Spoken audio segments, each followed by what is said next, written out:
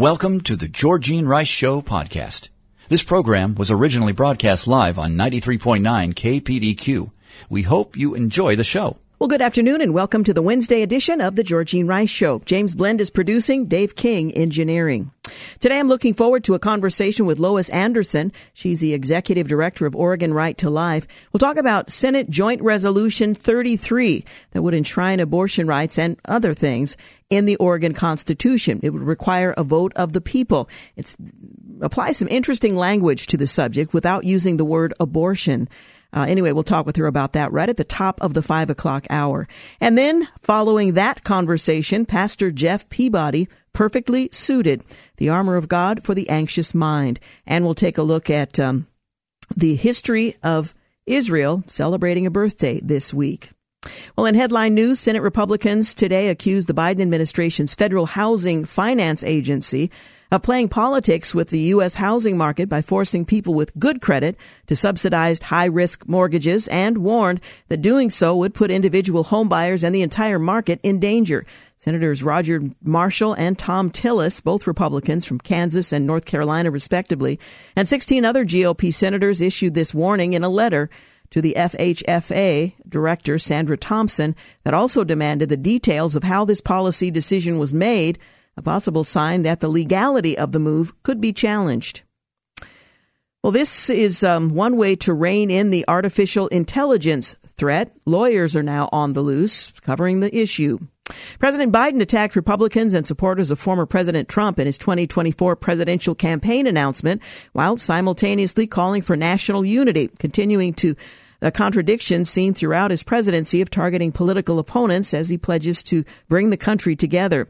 He announced that he and Vice President Kamala Harris will seek re-election in a video released early Tuesday morning, 6 a.m. Eastern Time. The video echoed his 2020 campaign message of uniting the country and battling for the soul of America.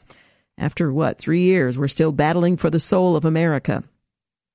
Senator Bernie Sanders, former two-time presidential candidate, said Tuesday that he would forego a third run for the White House and would instead endorse President Biden's re-election bid, according to a report by the Associated Press.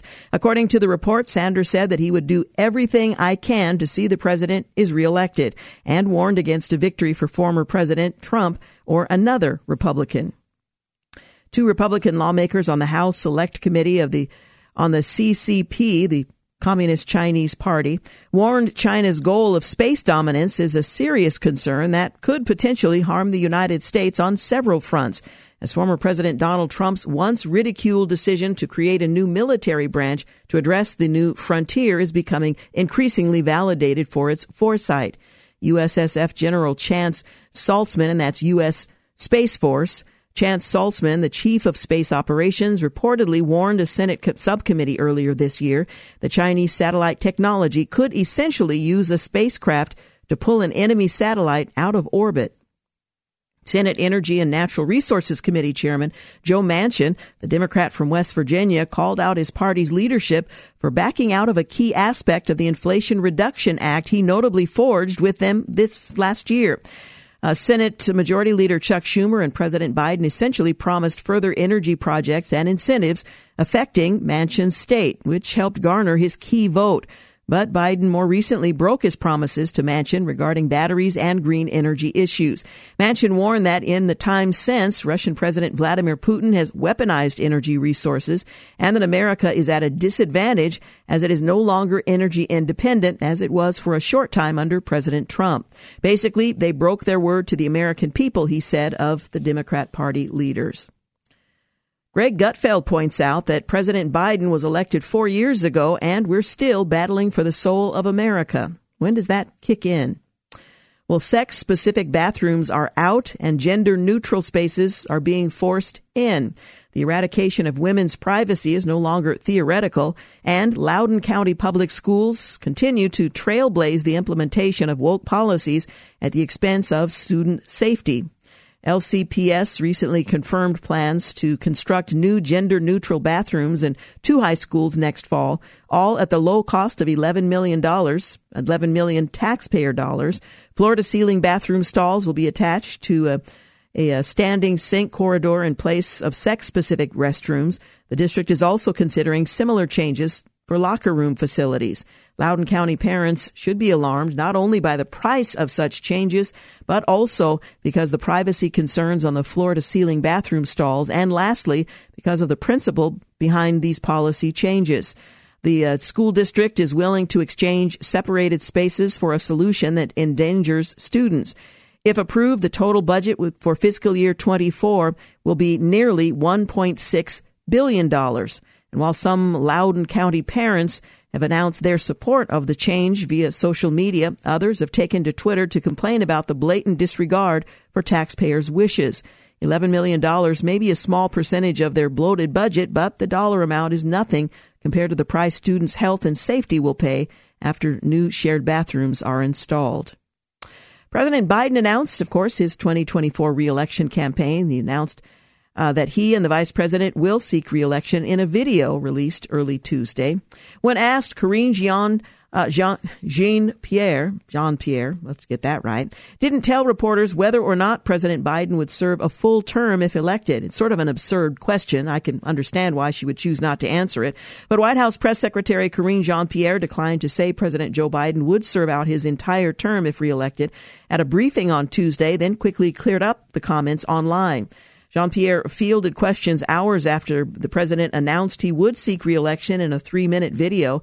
That came at a White House press briefing where the very first question was about the Hatch Act and where Jean-Pierre repeatedly tried to sidestep questions that might require to navigate the nuances of the law on politicking by federal employees. Asked if Biden, 80, planned to serve all 8 years if elected to a second term, she responded, I'm just not going to get ahead of the president. That's something for him to decide.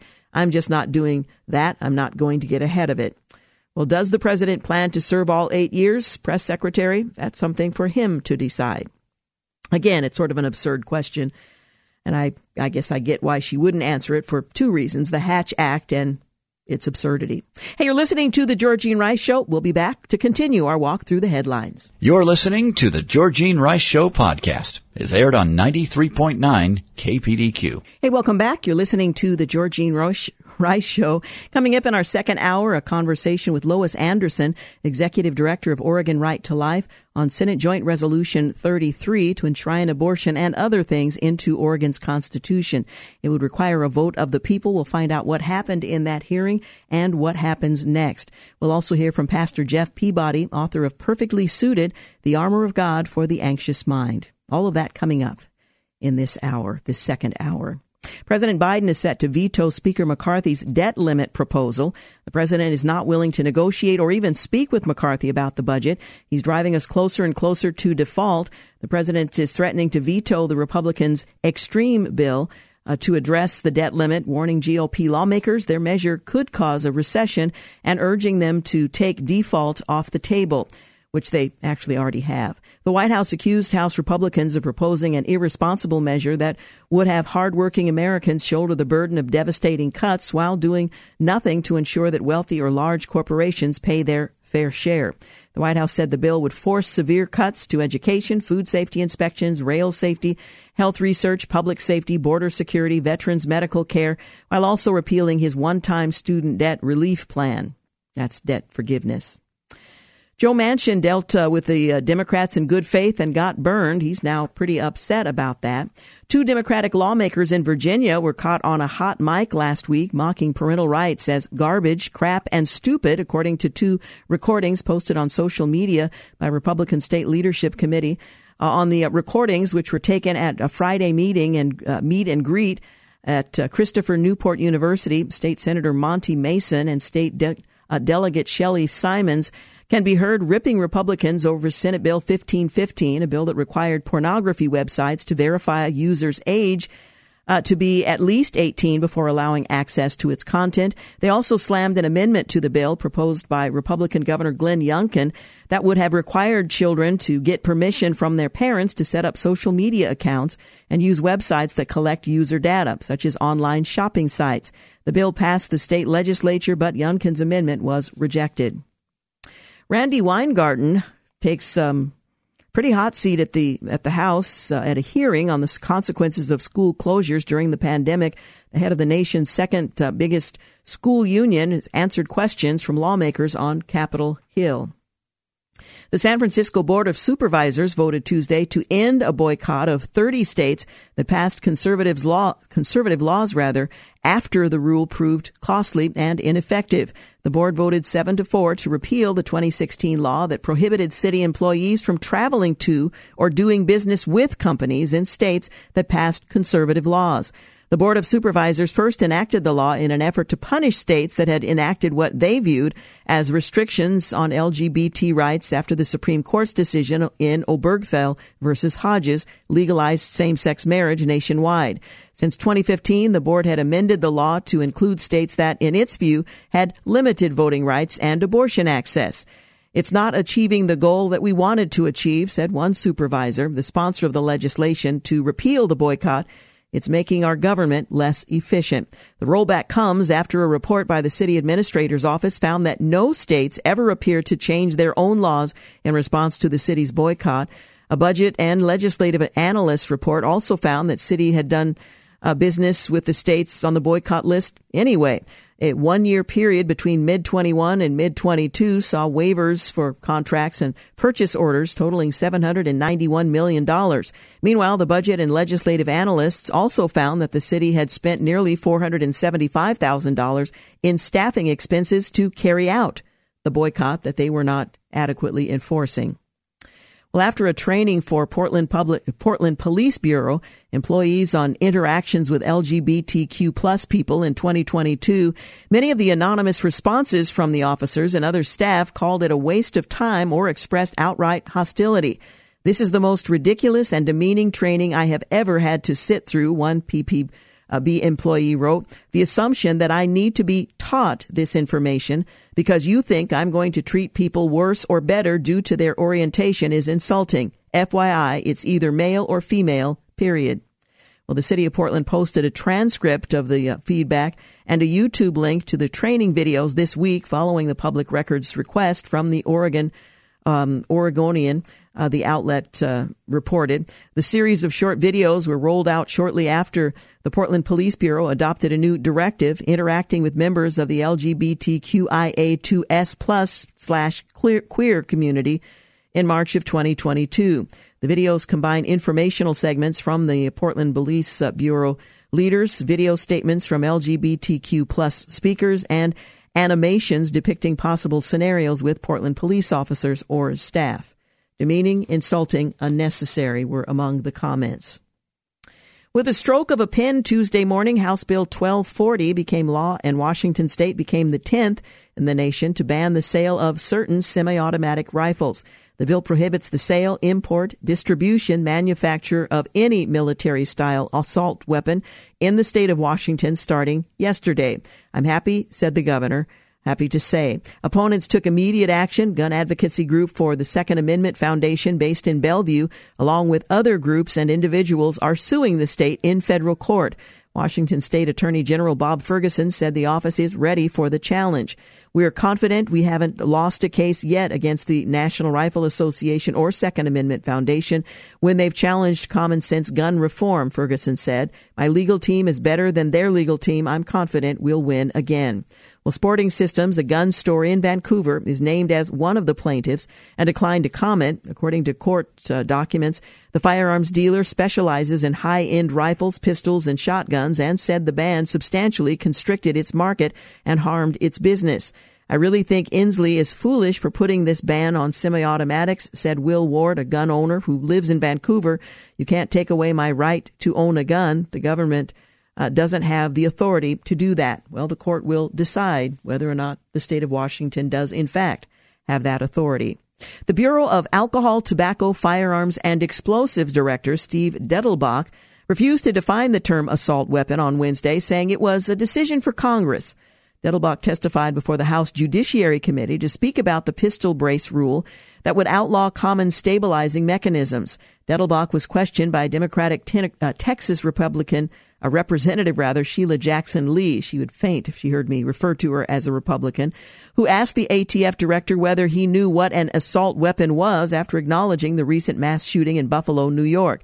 Let me just hold up just to pay tribute and acknowledge that these are the deceased. Their families are still mourning of the incident in Buffalo at the grocery store. It was an assault weapon that killed them, said Lee. She continued, my question to you is just simply a yes or no. You know what an assault weapon is. You've seen one. Dettelbach deflected the question, saying the term is not something he's qualified to rule on. And he is the director of the Bureau of Alcohol, Tobacco, Firearms, and Explosives. Again, that would be a decision for Congress to make respectfully as to make that definition. It is there are numerous different legislative bodies that have taken up that question, Dettelbach said before being cut off. If we laid a weapon on the table, you could pretty much say that falls in the category of assault weapon, Lee interjected during Dettelbach's testimony. Well, the ATF director didn't budge, responding respectfully, that is a decision that different legislative bodies have come up with different definitions for. It would be for the legislators to make that determination, that determined action as to how they would define it unless they were to delegate that authority to the ATF. Well, the back and forth was a continuation of an ongoing conflict surrounding the non-technical term assault weapon. Former United Nations Ambassador Nikki Haley aimed to find a national consensus on limiting access to abortion in a speech on Tuesday at the Susan B. Anthony Pro-Life America headquarters in Arlington, Virginia. I said I want to save as many babies and help as many moms as possible. That is my goal, to do that at the federal level. The next president must find national consensus, Haley said. At the federal level, I will focus on protecting as many babies and helping as many moms as we can. We can build consensus in many key areas like banning late-term abortion and making adoption easier. It wasn't merely pro-life Republicans whom Haley was issuing reminders to. Rather, pro-abortion Democrats and their allies in the mainstream media need to be called out for their role in trying to score political points by spreading fear about where Republicans stand on the issue. First Republic Bank shares have cratered by nearly 50% overnight, and Nestle has raised prices by 9.8% amid the worldwide inflation. We'll get into those stories in just a few moments, but I do need to take a quick break. Again, you're listening to the Georgene Rice Show, anticipating a conversation with Lois Anderson right at the top of the hour on Senate Joint Resolution 33 to enshrine abortion, among other things, in Oregon's Constitution. Stay with us. You're listening to the Georgene Rice Show podcast. It's aired on 93.9 KPDQ. Hey, welcome back. You're listening to the Georgene Rice Show. Well, shares of First Republic continue to plunge on Tuesday as regulators in Washington and financiers on Wall Street scrambled to come up with a plan to stabilize the ailing bank. The California bank lender's stock price, which is down by more than 93% this year, fell by a further 49.4% a day after it revealed its customers had withdrawn $100 billion of deposits during last month's turmoil. They said the leading options are for some of the large U.S. banks that recently deposited $30 billion into First Republic to rescue the lender, or for the Federal Deposit Insurance Corporation to take control of the institution and offer a government guarantee for all deposits, as it did with SVB. Investors are worried about the grim math behind First Republic's operations. The bank is paying more to borrow money, but many of the loans it made to customers carry long-term fixed interest rates, putting a continued squeeze on the bank. First Republic said Monday that while its average account sizes decreased, it's retained 97% of client relationships from the start of the first quarter, and also announced a number of changes, including job cuts meant to right the ship. Nestle raised prices by 9.8% amid worldwide inflation. The largest food and drink company in the world, not just chocolate, raised prices by a collective 9.8% in the first 3 months of the year as inflationary pressures increased input costs for the company. The Swiss conglomerate, which owns a variety of food brands such as Purina, Gerber, Nescafé, and Kit Kat, said in an earnings report that the price increase in several markets across the world came as a result of significant cost of inflation. The firm's Latin American and North American markets saw 13.4% and 12.4% price hikes, respectively, while the European market saw 10.7% price increase, and the Chinese market saw 3.9% price increase. It comes as consumers struggle with sharply higher prices of food, household basics, and beyond. And while year-on-year, headline inflation has cooled to 2.9% in Switzerland, it remains at 6.9% in the Eurozone and 10.1% in the UK. Former President Donald Trump appeared to cast doubt about whether he will participate in the GOP debates. I see that everybody is talking about the Republican debates, but nobody got my approval or the approval of the Trump campaign before announcing them. When you're leading by seemingly insurmountable numbers, and I'm, of course, quoting, and you have hostile networks with angry Trump and MAGA-hating anchors asking the questions, why subject yourself to being libeled and abused? Trump wrote on Truth Social. The Republican National Committee announced the first primary debate will take place in Milwaukee in August and will be hosted by Fox News.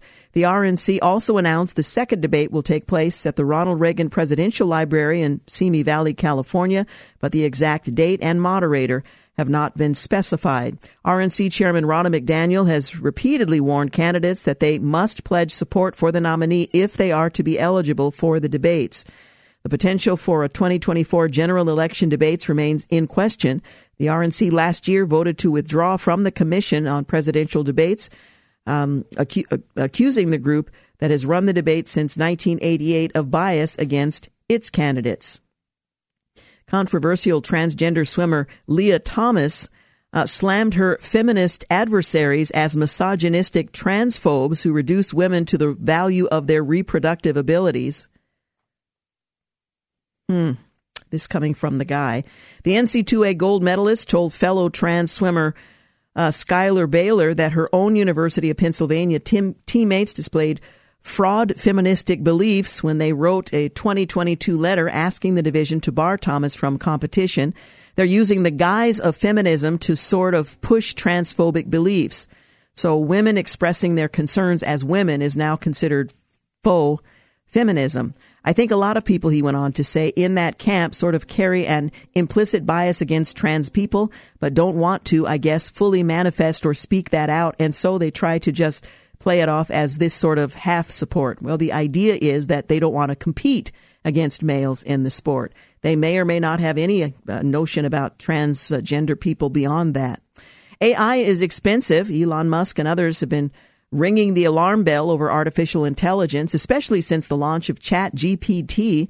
Examples of the powerful technology being used for potentially nefarious purposes, such as writing fake news articles or producing fabricated video footage using actual individuals, is indeed disturbing. However, producing and running this new AI tech is also not cheap.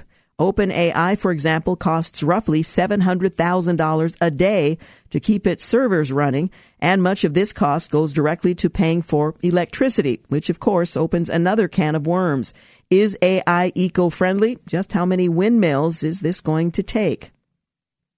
Well, the Supreme Court has dealt a blow to fossil fuel companies. Suncor Energy and ExxonMobil Corporation petitioned to have local lawsuits brought against them for their supposed impact on climate change decided on the federal level rather than in state courts. But that was rejected by the U.S. Supreme Court. And while the fossil fuel companies expressed confidence that they would ultimately prevail in these local lawsuits, Chevron Corporation attorney Theodore Boutros Jr. argued that this should be solely a federal issue. Climate change is an issue of national and global magnitude that requires a coordinated federal policy response, he said, not a disjointed patchwork of lawsuits in state courts across multiple states. He further noted these wasteful lawsuits in state courts will do nothing to advance global climate solutions, nothing to reduce emissions, and nothing to address climate-related impacts. The Supreme Court of the United States offered no reason as to why it rejected the petition. A majority of Americans support increasing nuclear energy. Speaking of energy, a recent Gallup poll finds that 55% of Americans are either somewhat or strongly supportive of using nuclear power to generate electricity. This is the highest level of support of nuclear in over a decade and up 4% since last year. The highest level of public support was 62% back in 1994, when Gallup first asked the question. At the time of that original survey, gas and oil prices were high. The same is true today, but with the added pressure from Joe Biden's anti-fossil fuel agenda and his electric vehicle push, interestingly, the poll found that 62% of Republicans support nuclear energy to just 46% of Democrats. A professor from Duke University wants $14 trillion in reparations for black people. A professor of economics at Duke recently appeared on the Dr. Phil show to advocate for the U.S. government to give $14 trillion in reparations to black Americans. That would equate to every black American receiving a check of roughly $350,000. I could certainly use $350,000. If this is what passes for sound economic policy at Duke University, then prospective students seeking a serious degree in economics might want to look elsewhere. The Duke professor in question was William Darity, who happens to be black. He justifies his reparation number by claiming that the federal government has long favored whites over blacks, which he contends explains the household wealth gap between whites and blacks. Never mind such government programs as affirmative action or LBJ's dubiously named Great Society efforts by leftists that, ironically but predictably, have only made the plight of black Americans more dependent on government and less independently wealthy. Penalizing the innocent today for the injustices of generations past doesn't produce justice, rather, in itself becomes unjust. It is not the solution, although $350,000 as an African American woman sounds pretty sweet. The terrorist mastermind behind the Kabul airport attack that killed 13 American service members and more than 150 Afghans who were seeking to flee the country in 2021 has been killed. That individual was said to have been an ISIS-K operative, and American officials say that the U.S. was not involved in the operation to take out the terrorist, despite promises by the president that the U.S. would, in fact, do just that. National Security Council spokesman John Kirby explained that the terrorist who was killed in a Kabul operation, which is another in a series of high-profile leadership losses ISIS-K has suffered this year.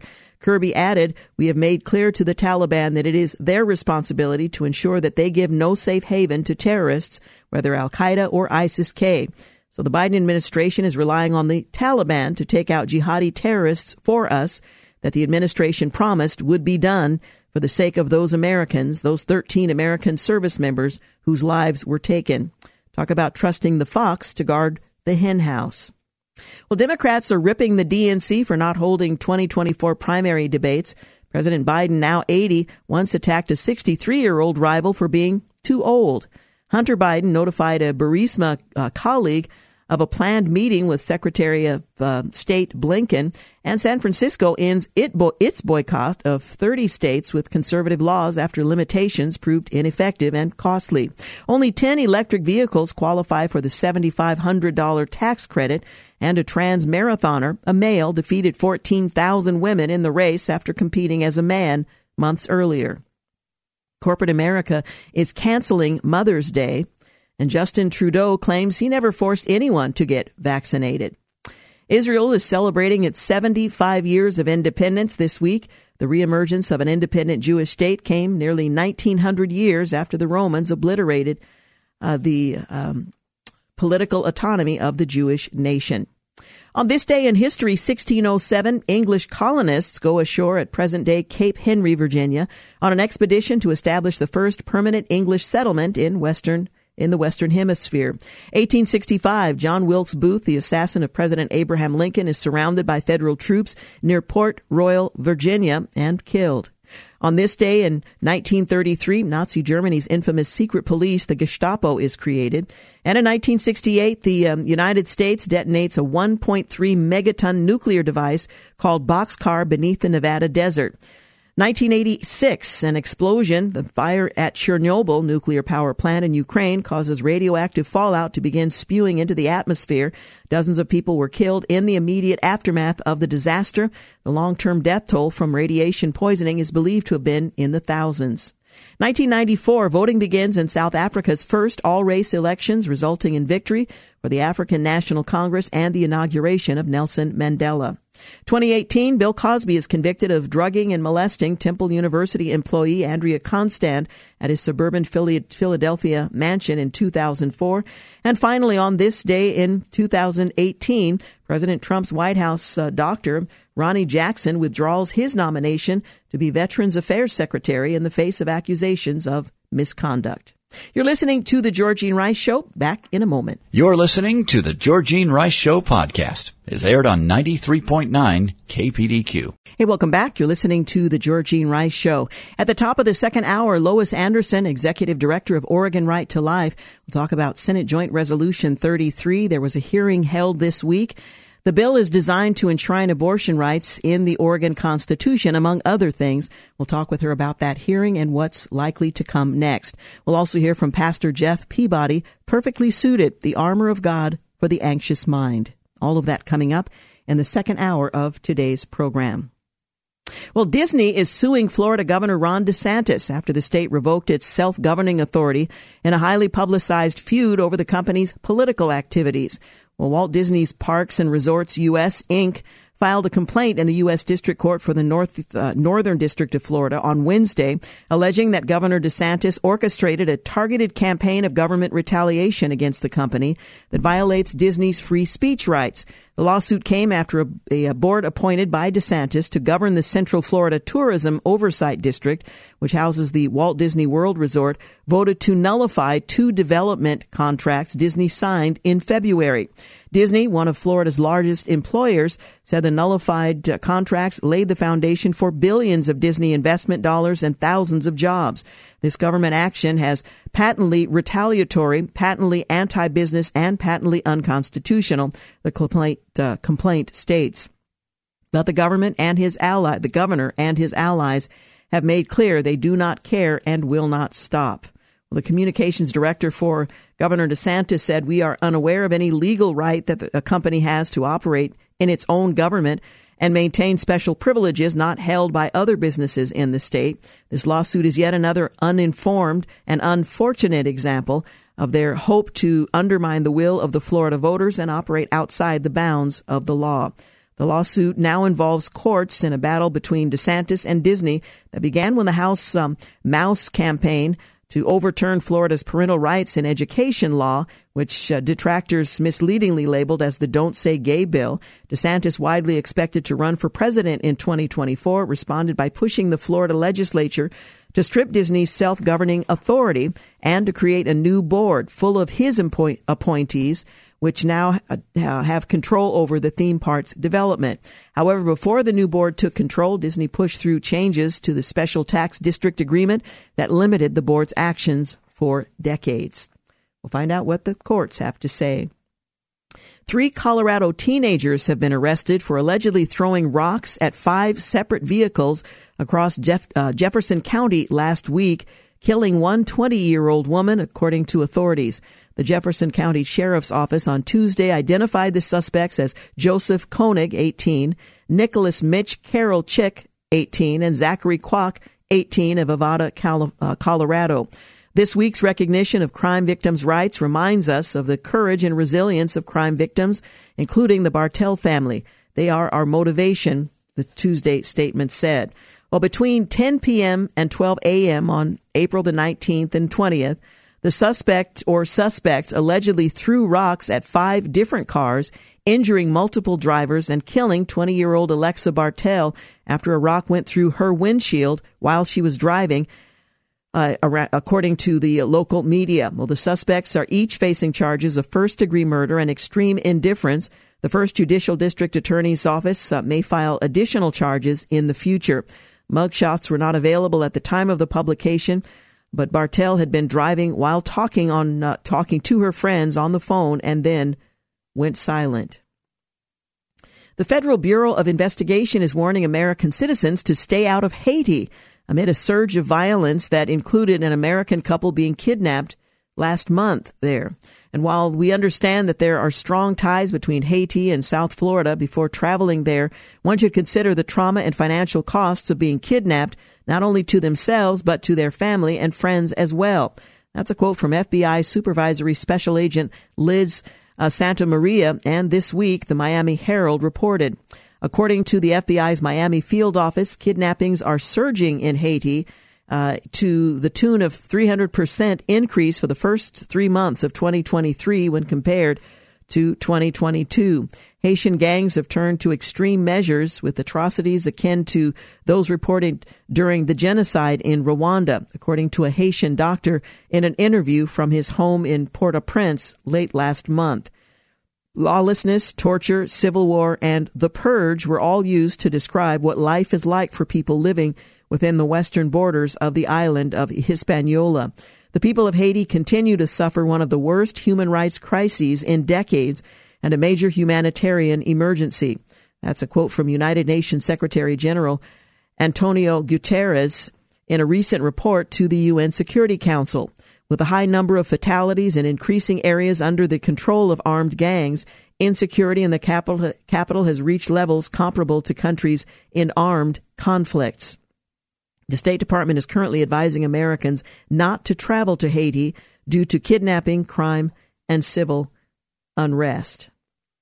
Well, there's a new book out I would encourage you to pick up. We're going to try to arrange an interview here soon, but Connor Boyack and Corey DeAngelis have a new book. It's Mediocrity. Let me get that right. Mediocrity, 40 Ways Government Schools Are Failing Today's Students. And it provides a concise explanation for why Americans have begun abandoning the woefully inept public school system.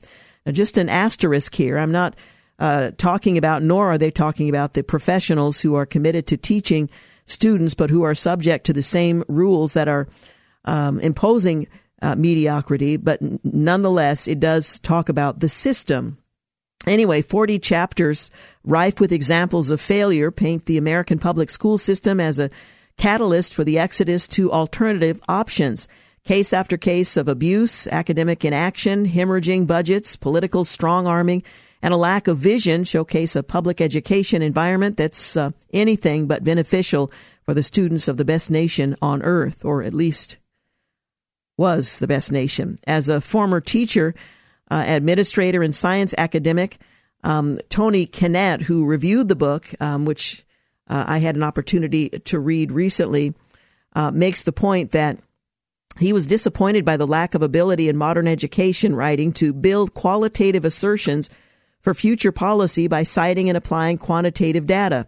Mediocrity is a pleasant surprise. Each of the 40 facets of the U.S. public education's failures is built upon a foundation of test scores and performance tracking, legal cases, and precedents, broad coverage surveys, and statements from professionals of varying backgrounds and political opinions in education, psychology, and policy. So it's a resource that I'm looking forward to sharing if we can gain access to one or both of the authors. Again, the book is Mediocrity, 40 Ways Government Schools Are Failing Today's Students. Well, coming up in our second hour today, I'm looking forward to a conversation with Lois Anderson. As we mentioned earlier this week, Senate Joint Resolution 33 was up for a hearing. It was only introduced last week and had a hearing this week to enshrine abortion rights, among other things, into Oregon's Constitution.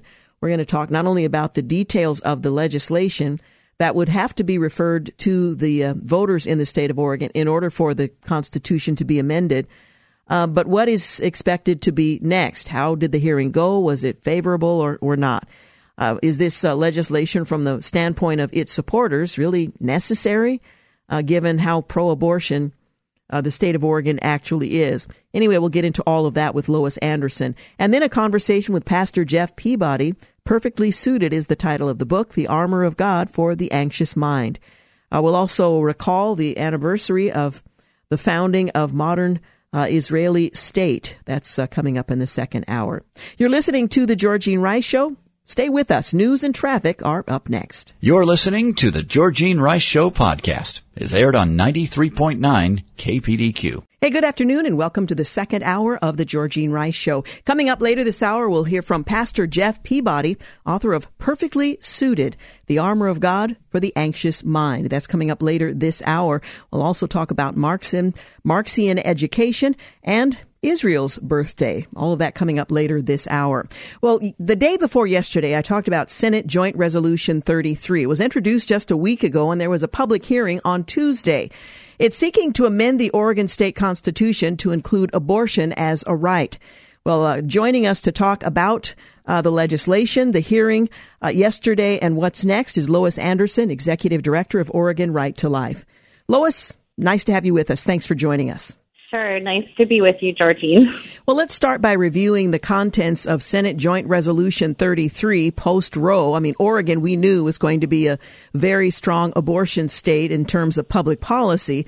But what is Senate Joint Resolution 33, and how do they justify the need for it? Well, it is a constitutional amendment that they want to refer to the ballot in November of 2024. And it basically enshrines the right to abortion in the Constitution, as well as anything related to gender identity. What's really interesting is that they don't use the word abortion in the measure. They use pregnancy outcomes, and related health decisions. So the ballot title will actually be about pregnancy and not about abortion. So in a weird way, it's kind of encouraging to us that they believe in some ways that abortion is still, even in Oregon, is still controversial enough that they don't want it to be a part of the wording in this ballot measure. But it is not. It is not about pregnancy. It is about abortion and ending the lives of innocent human babies. Yeah, the euphemism they choose is so peculiar. Pregnancy outcome, which of course is there is no outcome. It's ended before there is one. Exactly. And it may also be worded to mislead people into thinking, well, this is something less than abortion. This is, so whatever the reason behind the language, you're right. It does indicate that using the word might be more controversial than they'd like to think in the state of Oregon. But amending the Constitution to do what Oregon law already permits, sadly, seems like something of a desperate move. Is this virtue signaling from that perspective, or what do you think about what's behind it?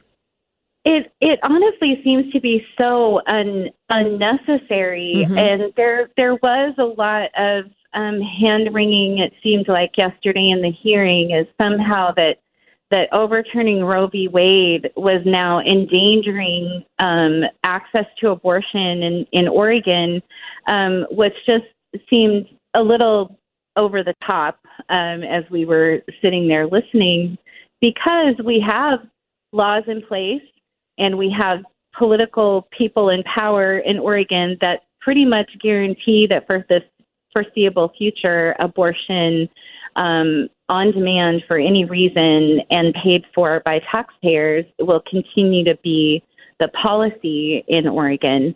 And so it's puzzling, honestly, other than they had, a parade of their, to be frank, their campaign supporters coming in and testifying in favor of this legislation. From the OEA to the Public Employee Union, SEIU, to Planned Parenthood and Basic Rights Oregon. Wow. Yeah, it just seems absurd. Give us a little bit of an idea of the hearing. I know that Oregon Right to Life was encouraging pro-life people to prepare and come and testify before the committee. You mentioned some of the organizations who were represented. How did the hearing go, and do you think it's likely to end up before voters to determine whether or not to amend Oregon's Constitution? Well, I just want to give a shout out to Oregon pro-life advocates, because every time, starting in December, every time we have put out the call for people to show up, they have shown up, and they have shown up in numbers far greater than the proponents of these measures.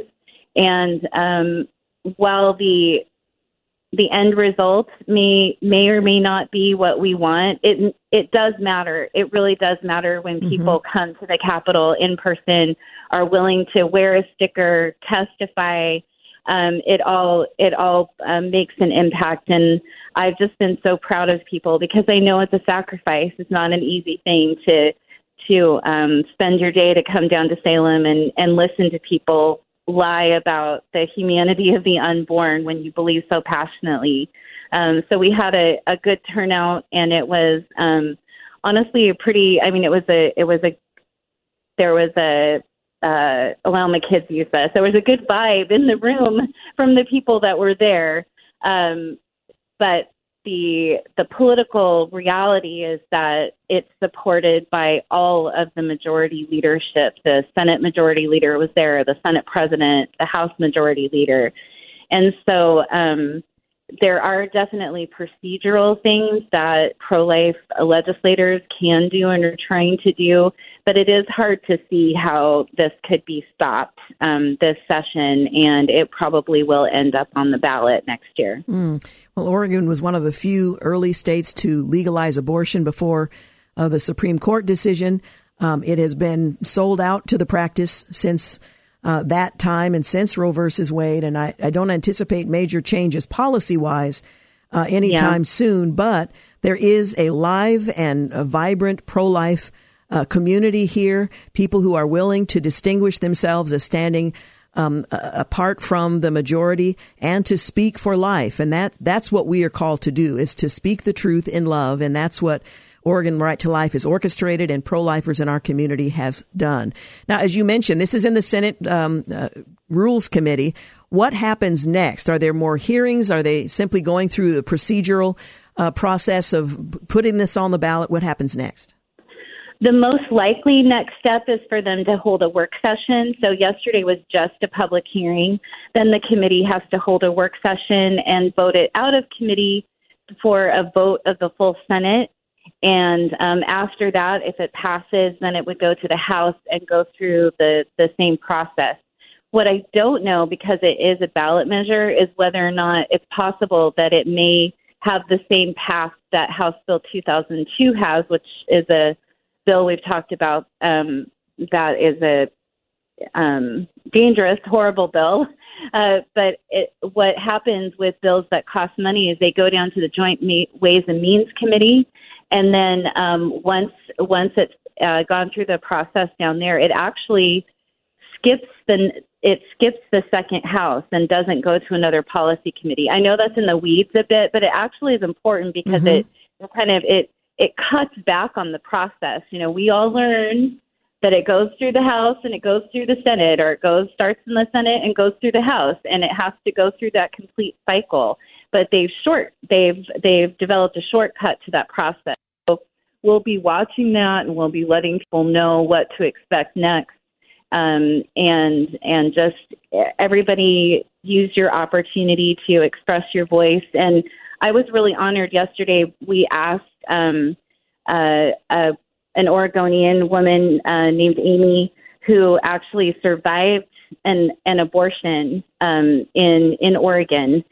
I guess I shouldn't say how many years ago, because but she's an incredible woman, and she has a powerful story, and it was just such an honor to sit next to her and watch her tell her story to the state Senate and to the public of the truth that babies survive abortions because abortions end the life of a unique and developing human being.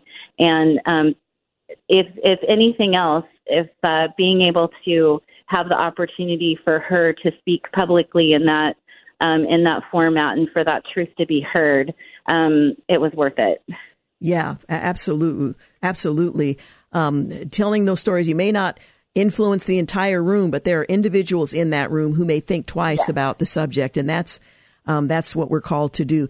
For folks who want to follow this, and I appreciate the emails that I receive from Oregon Right to Life updating me on what's happening in the legislature, what's the best way for our listeners to connect with you so that they can stay informed?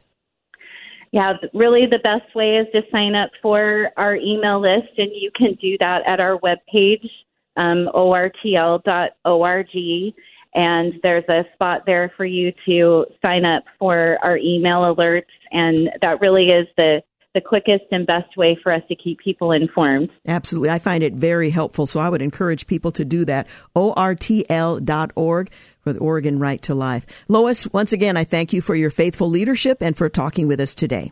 Thank you, Georgene. God bless. Hey, you're listening to The Georgene Rice Show. Up next, a conversation with Pastor Jeff Peabody, author of Perfectly Suited, The Armor of God for the Anxious Mind. We'll also talk about Marxian education and Israel's birthday later in the hour. You're listening to The Georgene Rice Show. You're listening to The Georgene Rice Show podcast. It's aired on 93.9 KPDQ. Hey, welcome back. You're listening to The Georgene Rice Show. What do you do when your own mind turns on you? Fear, anxiety, and the critical voices in your head can be overwhelming, even if you believe Christ died to free you from all of those things. Well, when he found himself in a mental and emotional meltdown, my next guest, Pastor J.D. Peabody, reached for the armor of God. In the process, he discovered God's protection and grace were far greater than he had previously imagined.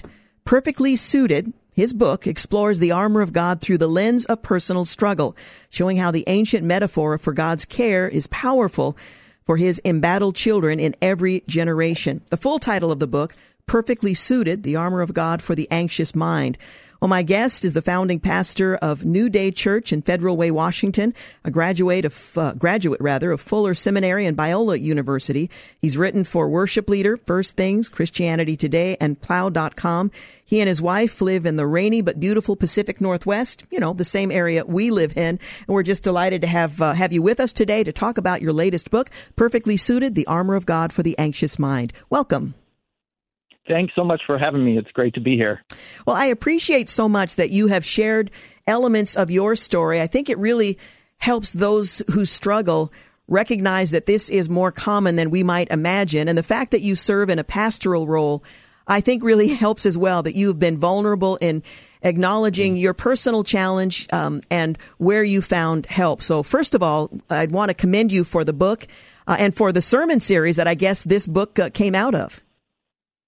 Yeah, it was really interesting. I had never really seen the armor of God through the lens of anxiety before, but once it was in the midst of my own struggle, it just kind of opened up in a whole new way for me, and I was so grateful.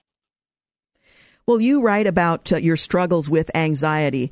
Talk a bit about when you first noticed this challenge and how that played out in your life. Yeah, for most of my life, I hate to admit that I was really largely out of touch with my emotions. And maybe that's a typically male fact, but I just, at any given time, you could ask me how I was feeling, and I probably couldn't tell you because I was just disconnected from what was going on inside. And yet our brains and our bodies are feeling it, even if we aren't aware of what's going on, and eventually they're going to get our attention.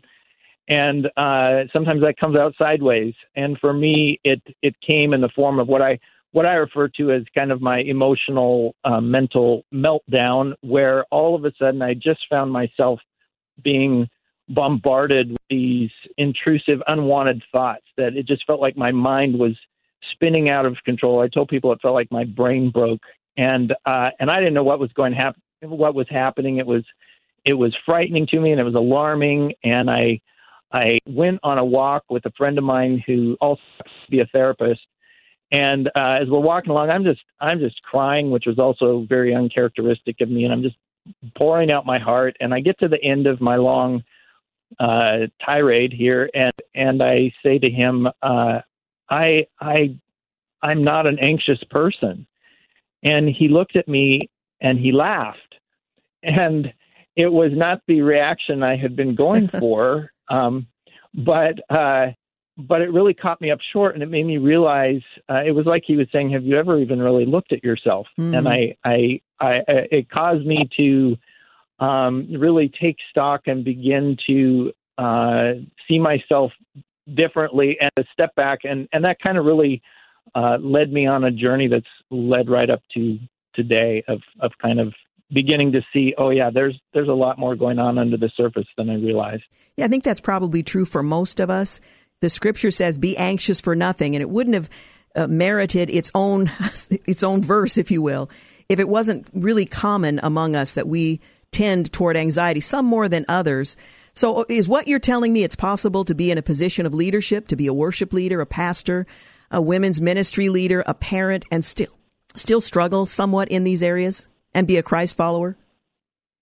Absolutely. And I think that's actually part of the struggle for Christians in particular, is because of verses like that. We read those and we go, okay, well, the Bible says don't be anxious, don't worry, don't be afraid.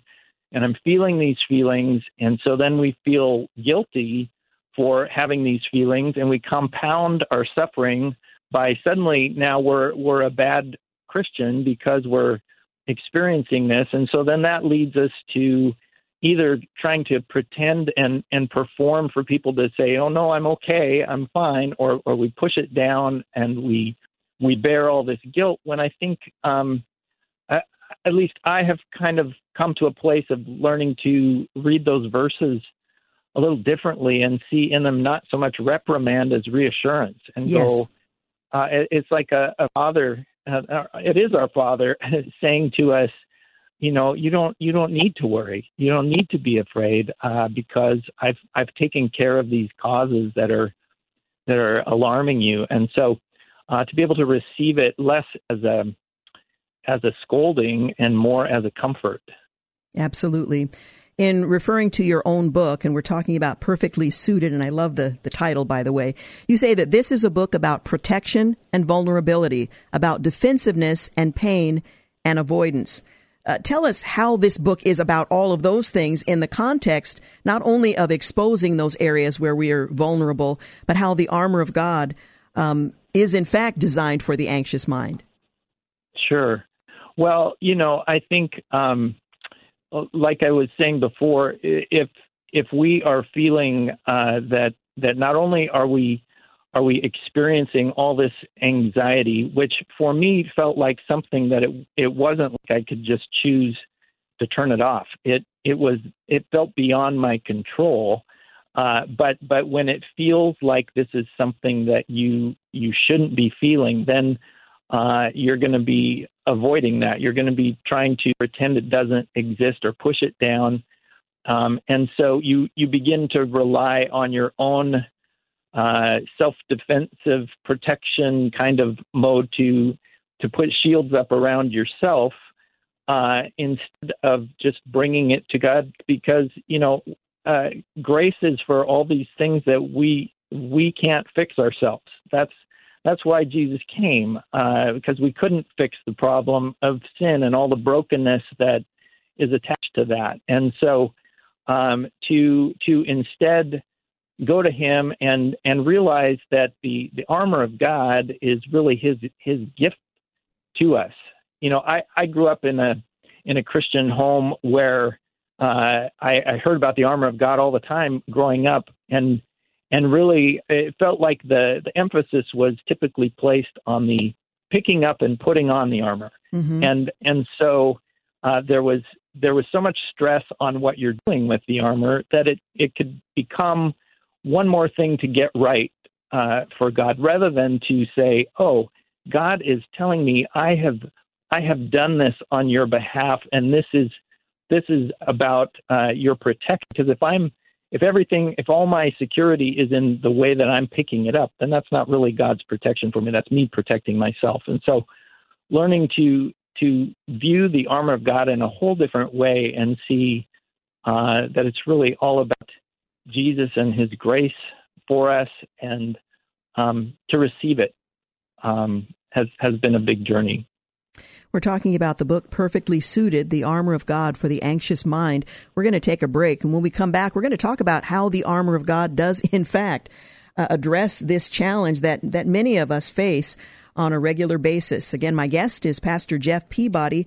He is the founding pastor of New Day Church in Federal Way, Washington. We'll be back. You're listening to the Georgene Rice Show podcast. It's aired on 93.9 KPDQ. Hey, welcome back. You're listening to the Georgene Rice Show. I'm continuing my conversation with Pastor J.D. Peabody. He's the founding pastor of New Day Church in Federal Way, Washington, a graduate of Fuller Seminary and Biola University. He's written for Worship Leader, First Things, Christianity Today, and Plow.com. He and his wife live right here in the Pacific Northwest. His book, once again, is titled Perfectly Suited, The Armor of God for the Anxious Mind. We often live with the illusion that a life of trusting God equals fewer problems. I'm not sure where that concept comes from, but is there a danger in expecting that I'm a follower of Christ and therefore it's pretty smooth sailing from here on out?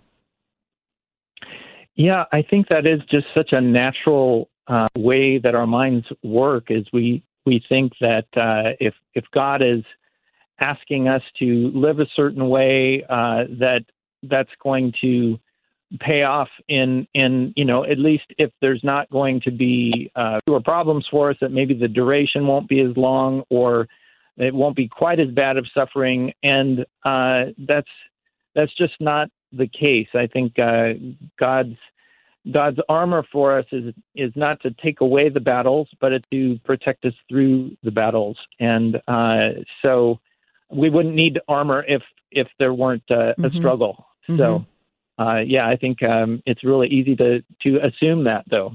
Absolutely. Well, how do you define spiritual warfare in your book? And is struggling with anxiety a form of spiritual warfare? Is this something that the enemy exploits? Right. Yeah. Really, spiritual warfare can just send people so many different directions when you talk about it. Either you've got people on the one hand who deny its existence at all and don't want to even go there, and then on the other extreme, you have people seeing a demon behind every tree and really, giving the devil more credit than he deserves for things that are just part of life. I kind of have a very simple view of spiritual warfare, and I just would define it as anything that negatively affects our spirits.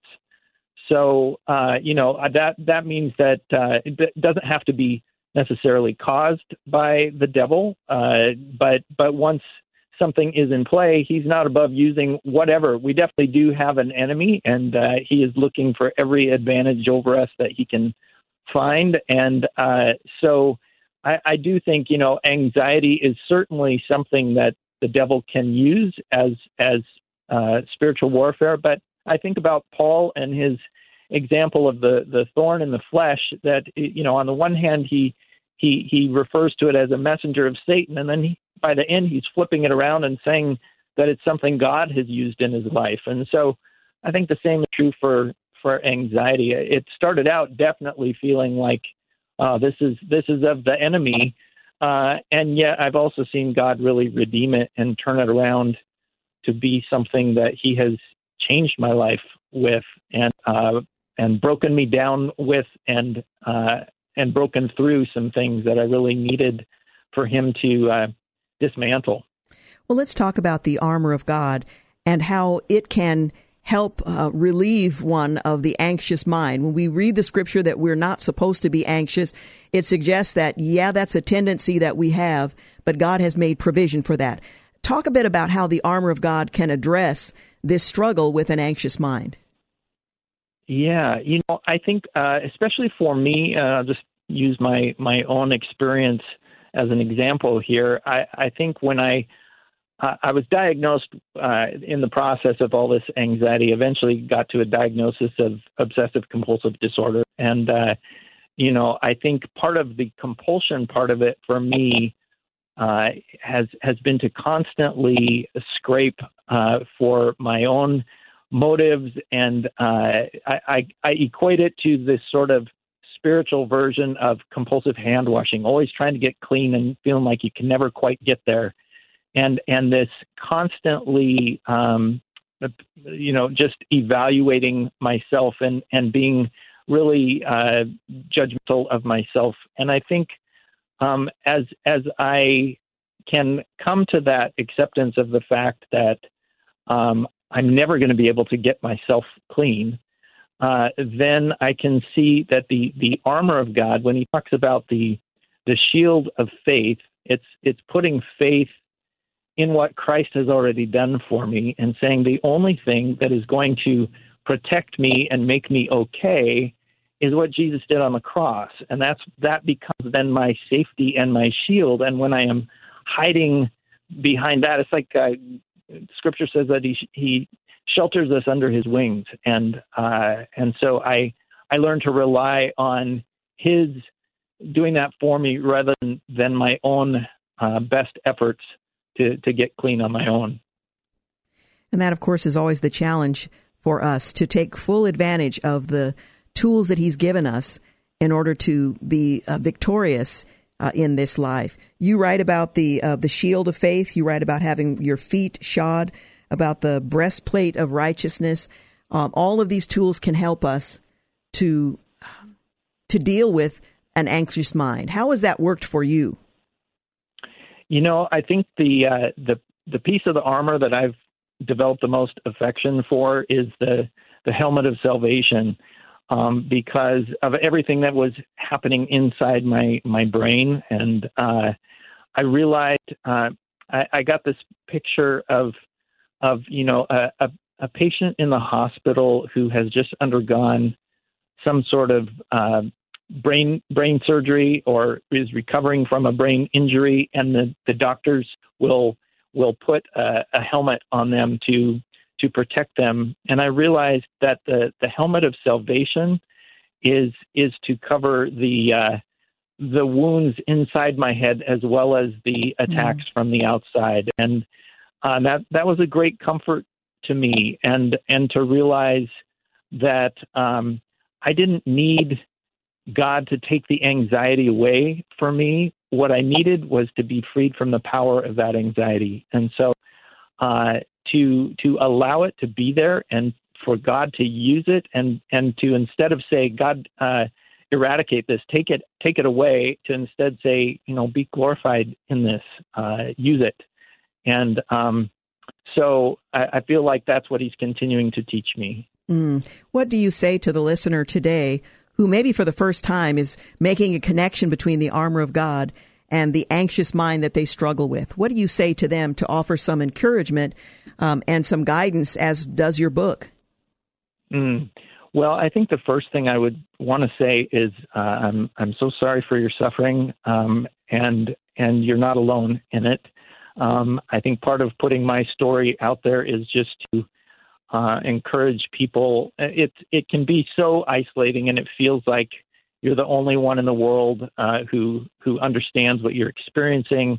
And I think I think about Jesus being so stressed in the Garden of Gethsemane that he sweat drops of blood, and go, that is understanding being under the pressure of an anxious mind as he looked ahead to what was in front of him, and he understands and he knows, and also his grace in his armor is so much bigger and so much more of a gift for us than we could ever imagine. And so to pick it up and grab onto it as a lifeline rather than as something to do right for God.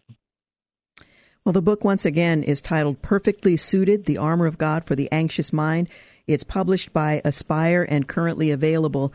Any parting words on the book and to those who, like you have, struggle with anxiety? Well, I would just use the words of Mr. Rogers and say, if it's mentionable, it's manageable. And so to be able to talk about what you're going through with someone, it just does a world of good to press into relationship when it feels like you'd rather just isolate and withdraw. And so I encourage people to reach out. Well, let me just ask you, for those who have friends or family who struggle with anxiety, how might we best encourage them to press into what God's Word offers to us in the armor of God? What would be helpful? That is a really good question. And I think the one thing I would encourage people is to not burden people with the added weight of guilt around it, and to offer the encouragement as comfort that's in Scripture rather than as an admonition that you shouldn't feel that right now, and to validate the feeling and to come alongside and listen more than give advice, I think is good. Well, again, I thank you so much for joining us today and for the book, Perfectly Suited. Thanks, Pastor. Oh, it's a pleasure to be here. Thanks so much. Hey, you're listening to The Georgene Rice Show. When we return, we'll return to some of the day's headlines. You're listening to The Georgene Rice Show. You're listening to The Georgene Rice Show podcast. It's aired on 93.9 KPDQ. Hey, welcome back. You're listening to the final segment of The Georgene Rice Show. Well, you may not have noticed, but Israel is celebrating its 75th birthday, 75 years of independence this week. The emergence of an independent Jewish state came nearly 1,900 years after the Romans obliterated the political autonomy of the Jewish nation. Well, following the Romans' destruction of the temple in 70 AD, which many of you who know the scriptures are familiar with, Jews ultimately scattered across the globe, forced to disperse not only by the Romans, but also by other hostile powers, such as the Spanish Inquisition 1,400 years later. Even where permitted to live, restrictions on economic opportunities and religious practice were commonplace. Then the Nazis in the 1930s and 40s attempted to annihilate not only the Jewish identity, but also the very physical presence of the Jewish people from the face of the earth through the genocide of the Holocaust. Clearly, its originators hadn't read the scriptures. Yet throughout those calamities, the Jewish people continued to hold legitimate title to the land, to Israel, and to cling to the hope embodied in Israel's national anthem. As long as within our hearts the Jewish soul sings, as long as forward to the east to Zion looks the eye, our hope is not yet lost. It is 2,000 years old to be a free people in our land, the land of Zion and Jerusalem. Well, inseparable from the Zionist idea is the geographic location of the land of Israel, the land that Abraham's cattle grazed some 4,000 years ago after he forged a new life, separated from his family in Ur of the Chaldeans, is the same land that his descendants cultivated following their escape from slavery in Egypt. In fact, the very plot of land in Hebron, purchased by Abraham to bury the matriarchs and patriarchs of the Jewish people, is visited by his descendants each and every day. More than 3,400 years since the Exodus and more than 3,000 years after the reign of King David, modern Zionism remains inseparable from Israel. Eretz. Zion specifically referred to a particular mountain just outside Jerusalem, conquered by King David. Well, the evils of the past 2 millennia, they failed to extinguish this Jewish spirit. And when Theodor Herzl, the father of modern political Zionism, began his life's work in the 1800s of securing a homeland for the Jewish people, he soon discovered that only the promise of reestablishing a nation in the Promised Land itself, the land of Israel, could fully ignite this aspiration in the hearts of Jews who were dispersed across the globe to once again have an independent nation of their own. In 1948, the State of Israel emerged more than 2,000 years after its people were banished from their homeland. This eternal inheritance, nestled between the Mediterranean Sea and the Jordan River, can't be exchanged for an ephemeral peace. To that end, the eternal capital of Jerusalem must always remain undivided, and communities in Judea and Samaria must be enabled to thrive and strong defense capabilities maintained.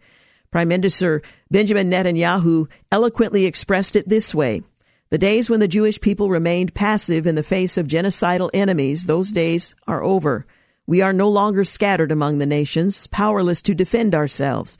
We restored our sovereignty in our ancient home. For the first time in 100 generations, we, the Jewish people, can defend ourselves. Well, the history of Israel is a living history. One of the most poignant memories of my first visit to Masada, an ancient Roman fortress situated above the desert plain overlooking the Dead Sea. You stop there, you pause on the tour, you look at the ruins to hear the story of the Jewish patriots who chose to forfeit their lives at the top of that rock rather than surrender their heritage and their freedom to the advancing Roman army. A young Israeli Defense Forces soldier, rifle by his side and reading a prayer book after applying The tefillin used in prayer bore homage to this storied past and to the promise of God, the God of Abraham, recorded in Genesis 12. Now God said to Abram, "Get yourself out of your country, away from your kinsmen, and away from your father's house, and go to the land that I will show you. I will make of you a great nation. I will bless you, and I will make your name great, and you are to be a blessing. I will bless those who bless you, but I will curse anyone who curses you. And by you, all the families of the earth will be blessed." I, as a Christian woman, am the inheritor of that blessing. Today marks the 75 years of independence of the nation of Israel, the Jewish state that came nearly 1,900 years after the Romans obliterated the political autonomy of the Jewish nation. It is an occasion to be remembered. My heart's desire is that I would have an opportunity once again to visit the nation of Israel, and I hope that that opportunity will present itself in my old age. I've actually been there 7 times. I've stood in the very place of Masada and all of the other places that are storied in the scriptures, and I hope one day to return. If you ever have the opportunity to do so, I would encourage you. Also, if you're interested in what's happening in Israel today and how it relates to the scriptures, I would encourage you to check out a new ministry, Blessers of Israel. You can look them up online, Blessers of Israel. It was started by Pastor Rich Jones from Calvary Chapel, Hillsboro, and his associates. And you will find there current events that are happening there, but not just in stark contrast to the political winds of the region, but what the scriptures might have to say about what's happening there and how that might play into events that we know will occur in that region of the world. So I would encourage you to check that out. Blessers of Israel. Well, in other news, House Republicans delivered Speaker Kevin McCarthy the biggest win of his tenure, leading the chamber so far on Wednesday by passing his bill to raise the debt limit and slash spending, a bill that serves as the GOP's position on how to avoid a debt crisis in the coming weeks. The bill passed in a narrow 217-215 vote. Every Democrat voted against it, as expected, along with 4 Republicans. Andy Biggs of Arizona, Tim Burchett of Tennessee, Ken Buck of Colorado, and Matt Gaetz of Florida. Republicans cast the vote as a win that puts them in the driver's seat in negotiations they hope can happen with the president in the coming weeks. President Biden has refused to entertain anything other than a clean increase of the debt ceiling without any negotiations about moving forward, while Republicans insist that he should agree to some trimming in the federal budget as a condition of raising the government's borrowing limit. If President Biden's got a better idea, it's long past time that he puts those ideas on the table. The House Majority Leader, Stephen Scalise, out of Louisiana, said on Wednesday on the House floor, "This is not a problem you run and hide from. In fact, when you're asked to be president of the United States, you're the commander-in-chief. You're the leader of the free world. This is not a job where you run and hide from the tough things. These are the moments where you step up." Well, without some agreement to raise the debt ceiling, the federal government is at risk of not being able to pay its bills sometime around early June. Now, in the legislation just passed by Republicans in the House, it does raise the debt ceiling, but it requires some discussion about spending moving forward. The House vote came after several dissenting GOP lawmakers gradually fell in line behind McCarthy today after spending hours in the Speaker's office the day before. So this required some real effort on his part, some leadership. So we'll continue to follow that story and the details as the debt limit looms and negotiations, well, they've stalled, but they continue. You're listening to The Georgene Rice Show. I want to thank James Blend for producing, Dave King for engineering, and thank you for making The Georgene Rice Show part of your day. Have a great night. Thanks for listening to The Georgene Rice Show podcast. If you'd like more information on today's guests, please visit the show at kpdq.com and like us on Facebook. And join us live every weekday at 4 for more critical thinking for critical times on 93.9 KPDQ.